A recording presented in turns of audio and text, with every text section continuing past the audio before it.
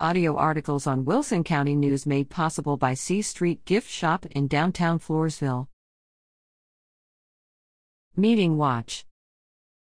View WCN's video coverage of these meetings online at wilsoncountynews.com/meeting coverage. ESD 2 August 28. Evergreen Underground Water Conservation District. Regular meeting, August 25, 9 to 11:44 a.m., public hearing, 9:17 to 9:42 a.m. Actions. Approve to receive and file a financial audit of the district presented by Eric E. and Company LLC. Approved drilling and production permits for 5 new water wells in Wilson County and 1 new well in Frio County, and approved a production permit on an existing well in Frio County, following a public hearing. Approved a financial report for July 2023, including bills paid totaling $32,141.46 and deposits made totaling $65,476.11. Authorize the general manager to prepare requests for proposals for investment from banks within the district.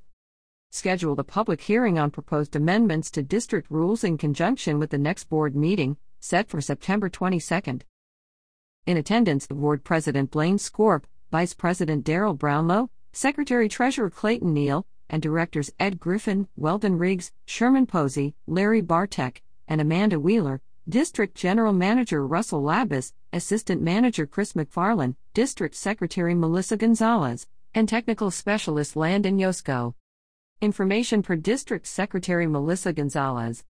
Falls City ISD. Special meeting, August 30th, 6:30 to 8:40 p.m. Executive session 8 to 8:39 p.m. Actions.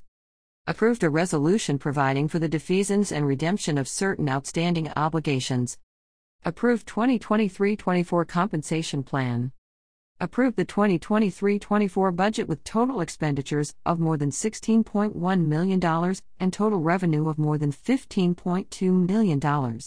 The budget includes a $2,000 increase in the teacher pay scale and a 3.5% increase for all positions. Approved a total ad valorem tax rate of $1.1792 per $100 of taxable value, which includes 67.92 cents for maintenance and operation, with the remaining 50 cents being collected for debt service. Discussion, no action. Started the meeting with public hearings on the budget and tax rate, during which no member of the public commented. Heard the superintendent's report, which included information about enrollment, which stands at a total of 425 students district-wide. Of those students, 96 are listed as transfers. In attendance, board members Jerry Gendrush, Marlon Michigemba, Barbara Brownut, Robert Huns, Stephen Michigemba, and Greg Crawford, Superintendent Todd Pavelek, Business Manager Kaylin Michigemba, Information Technology Director Steve Stone, Principals Beth DeLeon and Jessica Luna, and Dustin Traylor with RBC Capital Markets. Information per Kaylin Michigemba.